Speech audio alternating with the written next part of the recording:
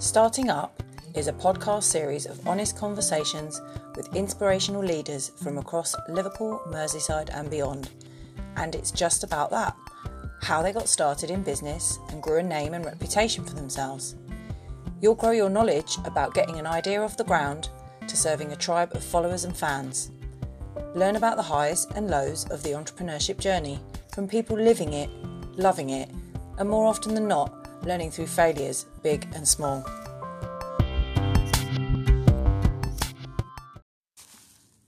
Welcome to the Starting Up podcast. My name's Anna Sexton and I work in the Centre for Entrepreneurship at Liverpool John Moores University.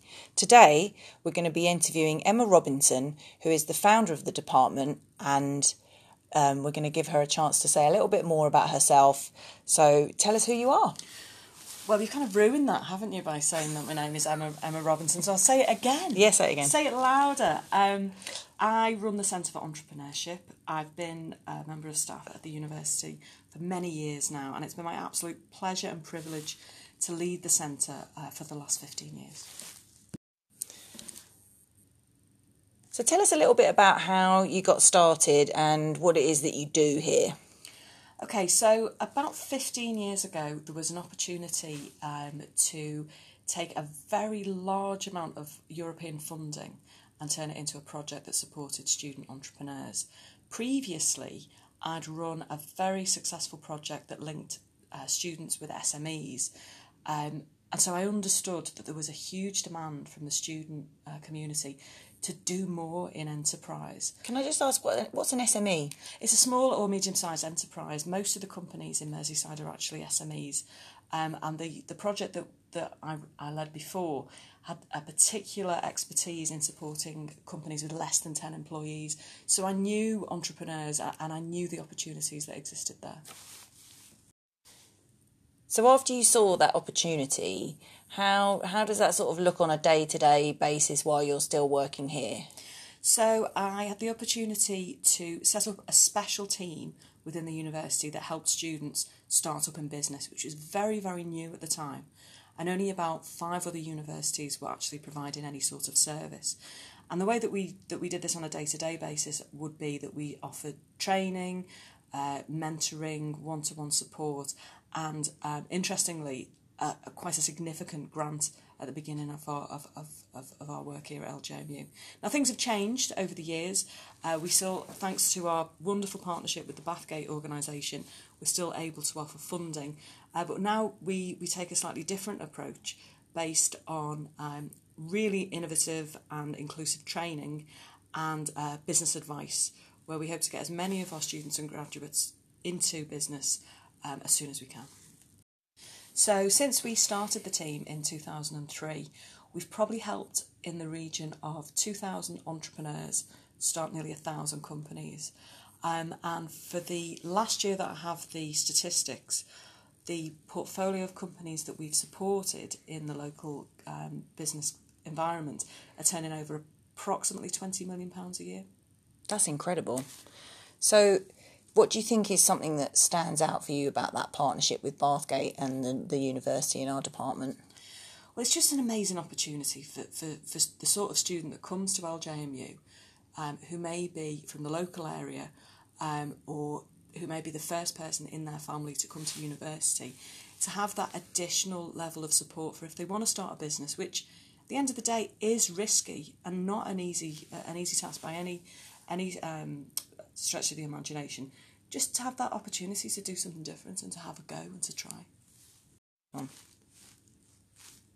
So what do you think you needed to get the department going, and also what skills and expertise do you have that, someone who was thinking about doing a similar job or starting up might need?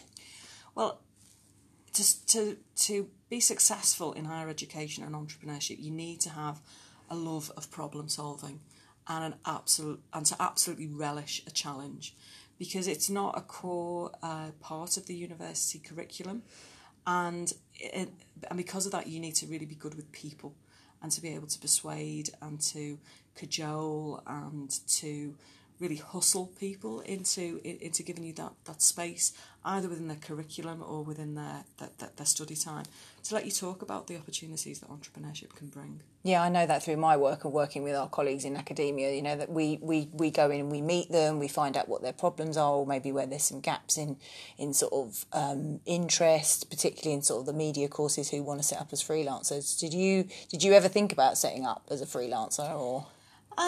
When I was younger, my student days, I think you could probably say that I did do some freelancing. But for me, my real driver is helping other people. And if you consider that alongside problem solving, this is the ideal career for me, which is why I'm still motivated after all this time. Great, thank you.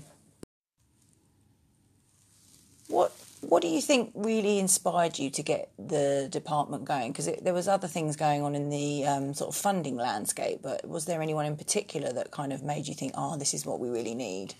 Well, I don't think you can work at LJMU without being inspired by the story of Sir John Moores himself, because as an entrepreneur, he used really disruptive business models and social networks before there was even the internet to build the biggest business in Europe.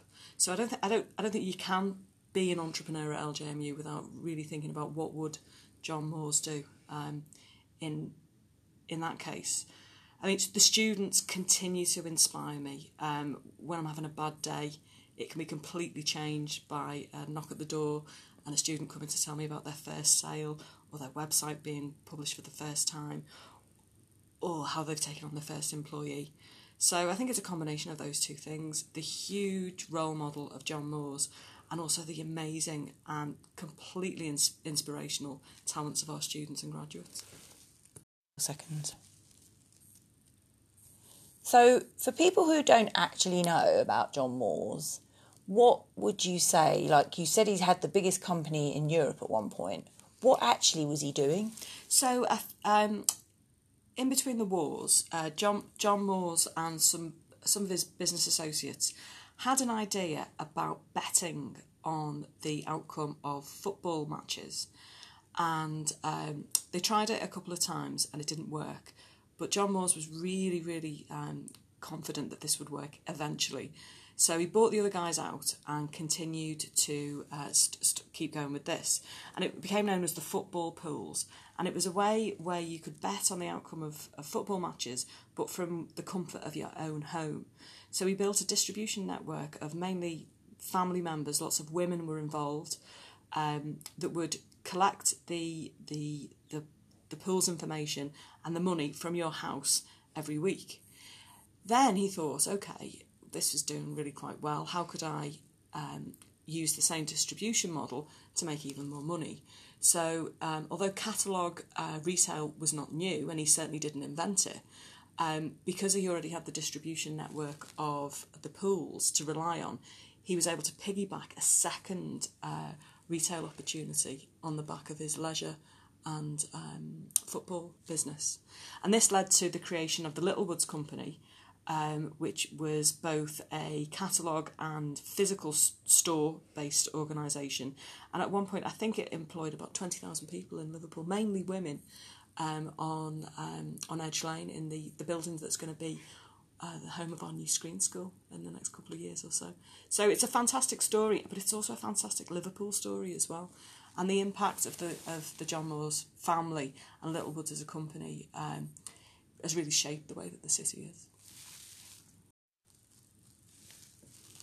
So actually thinking about Liverpool, and if you're a new student to John Moores, or you're a bit of a seasoned student in John Moores, or you're someone else listening from the outside, you know, what is it that is the essence of this entrepreneurial culture in Liverpool? What do you think it is, and how do we work with them? Well, I mean, I think the thing about Liverpool is that Scousers will always have a go, and they don't mind if they fail. Also because we're such a friendly city as well, it's okay to fail in our environment, I guess. There's some interesting things coming up as well. The Baltic area, it continues to grow. We've got some exciting announcements to talk about over the next couple of months or so about how we can work with the Baltic. I'm really proud of Avenue HQ. It's one of our alumni, Matt Kennedy, that is the founder of that organisation. They're a fantastic co-working space in Man Island. We've got the fantastic success of the women's organisation, who started in Liverpool and are now the main driver of startup support for across all of Merseyside. And we've also got other success stories that cash in on our cultural heritage, like Sound City, the Cavern, all the visitor economy opportunities. Almost every bar you go into in Liverpool is an independent and started up, so it's just a great place to be. So you mentioned the Cavern Club and the sort of heritage of entrepreneurship in the city of Liverpool. What else do you think makes Liverpool a great place to study and build your business as a student and graduate? I think it's because the city is still small enough for you to be able to feel like people know and recognise you. And if you are a networker and you are that sort of person that goes to business events, goes to co-working events like Jelly, you can get to know people really well, and you can find your tribe quite easily. Definitely, I would agree that. I'm an alumni from Fine Art from the mid-90s and did loads of work in bars in town, and actually some of the people that were the customers in those bars are actually still my friend 25 years later. So you just don't know who you're going to meet through the different types of jobs that you do or the different volunteering opportunities that you kind of find out for yourself or get support to get into through the careers and employability team here. So I think it's just really important that you grab opportunities when you find them, and don't be afraid to talk to people and ask how they started up. It's always really interesting, isn't it, asking people how they set businesses up or what they might do differently if they did it all again. Absolutely. I totally agree that you need to get out there. I mean, because at the end of the day, you're not going to meet anyone new in your bedroom. No, but also some of the things that we would recommend that you might do through some of our networking events or workshops that we do here. We're in the process of developing some online materials, looking at doing Facebook Live. So if you are someone that wants to get involved with us from the comfort of your bedroom, there's also ways that we're starting to do that. Hopefully you might even be listening to the podcast from your bedroom or your car or on the way to university on the bus or the train. So we're being entrepreneurial in doing these episodes of the podcast because we want to reach out to you as students and graduates in different ways and hopefully touch you in the places where you are, not necessarily where we are.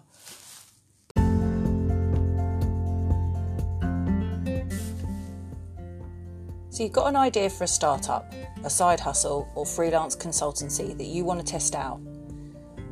Liverpool John Moores award-winning Centre for Entrepreneurship sits within the Careers, Employability and Enterprise team. We are the folk to get in touch with. We live to serve you and help take your idea to the next level. How you can get in touch with us? Email startup@ljmu.ac.uk and you can find out more about what workshops, business advice and funding could work for you wherever you're at on your startup journey.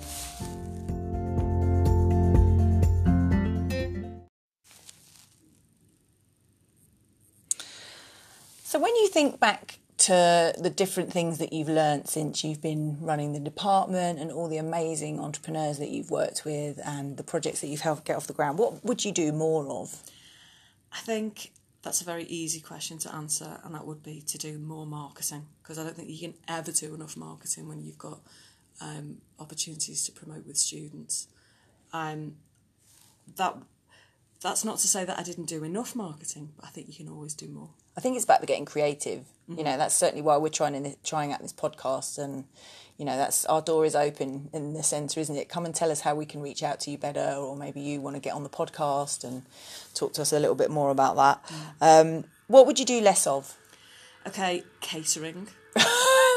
Tell me more. Well, for an organisation that does a lot of student events, we've spent a small fortune on eating sandwiches. So I think maybe better timing of events and less catering, and then we could do more of them. Sounds good. Or maybe we do events where you can bring your own. Exactly. So what would you do better, do you think? Or could you have done better?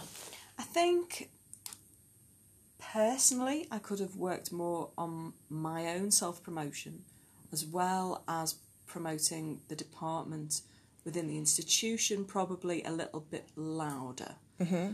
But that's not to say that things might be different if that had happened. So I think it's hard, isn't it, sometimes when you're doing your own thing, and I reckon if other colleagues are listening to this, you kind of can easily get into your own day-to-day, monthly programming that you're doing, working with different people, and marketing is so key, but it's easy when you look in hindsight to think, oh, we could have done it differently. Do you think it's partly to do with how universities work anyway, but also how when you're working day-to-day, you don't always have time to think about those things? Timing is really important, because you always want to get you would naturally want to help a student grow their business rather than think about writing about yourself. Yeah. So it's easy to distract yourself with other people's problems when perhaps you should be thinking about your own profile. But we're getting better at it. I think we've all got our own Twitter accounts, and we're looking at kind of being a bit more seen for the experts we are in the fields of the expertise we've got in the department. Well, do you know, I wish I'd found LinkedIn more useful earlier on, because I'm finding it really, really useful at the moment. And I just maybe I missed the boat a few years ago and didn't use it as in the way that I could have done. Interesting. See, I've loved LinkedIn since it started off, and I think it's a great place to be generous to people that you've worked with in the past, offer recommendations, or you can give kudos now on people's walls, like you can big people up and say thank you to them. And I think, if that was anything that I gave as a tip to anyone listening to the podcast, is on your social media platforms, whatever ones you use, be interested. Don't just like something, make a comment. If someone asks for feedback, get involved, because it starts a conversation that you might otherwise not feel confident to have if you met that person face to face. So it's quite a good, if you're a little bit introverted or you're not feeling super confident, it's quite a good place to sort of dabble in reaching out and meeting people, I would say. And the analytics are amazing. That's true. Yeah, we like to geek out on analytics in our department, but that's another podcast. And moving on, if you're kind of reflecting on your practice as a professional and, thinking about how you might have done things differently, what do you think stands out for you about that? I think, if I'm being 100% honest, I would have spent more time asking students what they wanted rather than making the assumption of what they needed. And I guess, really,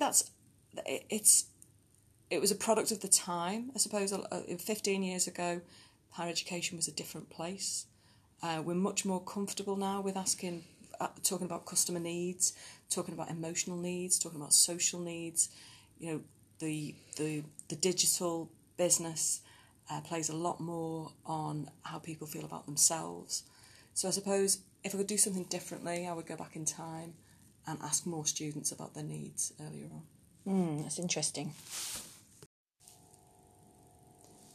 So with that in mind, how can we get in touch with you online, for example? Where are you on Twitter? Are you on LinkedIn? How can people get in touch with you and find out more? Okay, so on Twitter, my handle is Hunter_Emma, and you can look me up on LinkedIn. You'll find me. Brilliant, thank you.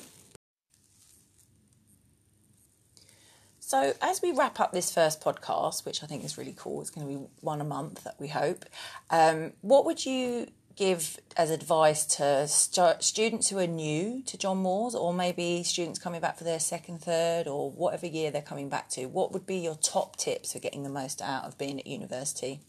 Okay, I think the first one, and I'm bound to say this, will be to engage fully with all the opportunities that are out there, whether it be with our team, so that could be coming to our Try It Out training, joining Pitch Club, so you learn how to articulate your ideas or your projects, all the opportunities that are available through our careers and wider team, colleagues, the student opportunities team, all the societies that are available. Really engage with what LJMU has got to offer.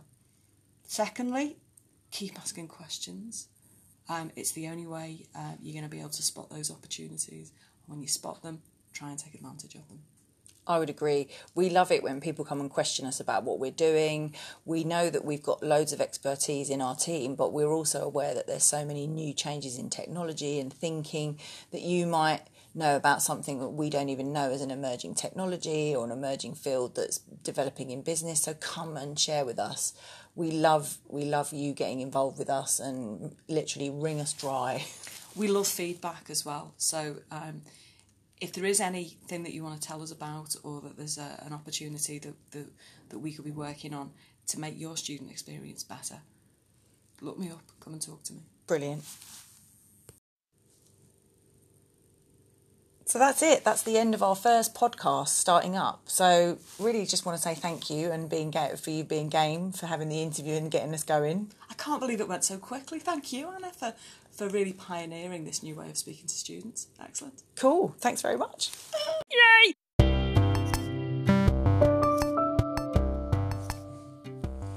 Thanks for listening to this episode of the Starting Up podcast. We can reach more listeners through you sharing about this episode and what you loved about it. We'd love if you took a screenshot of this episode and shared it with your social channels. You can find us on Instagram, Twitter, Facebook and LinkedIn. Every share, review and piece of feedback you give us matters to us, so that we can get more people to learn from all the juicy wisdom contained in each episode and make the next episodes even better.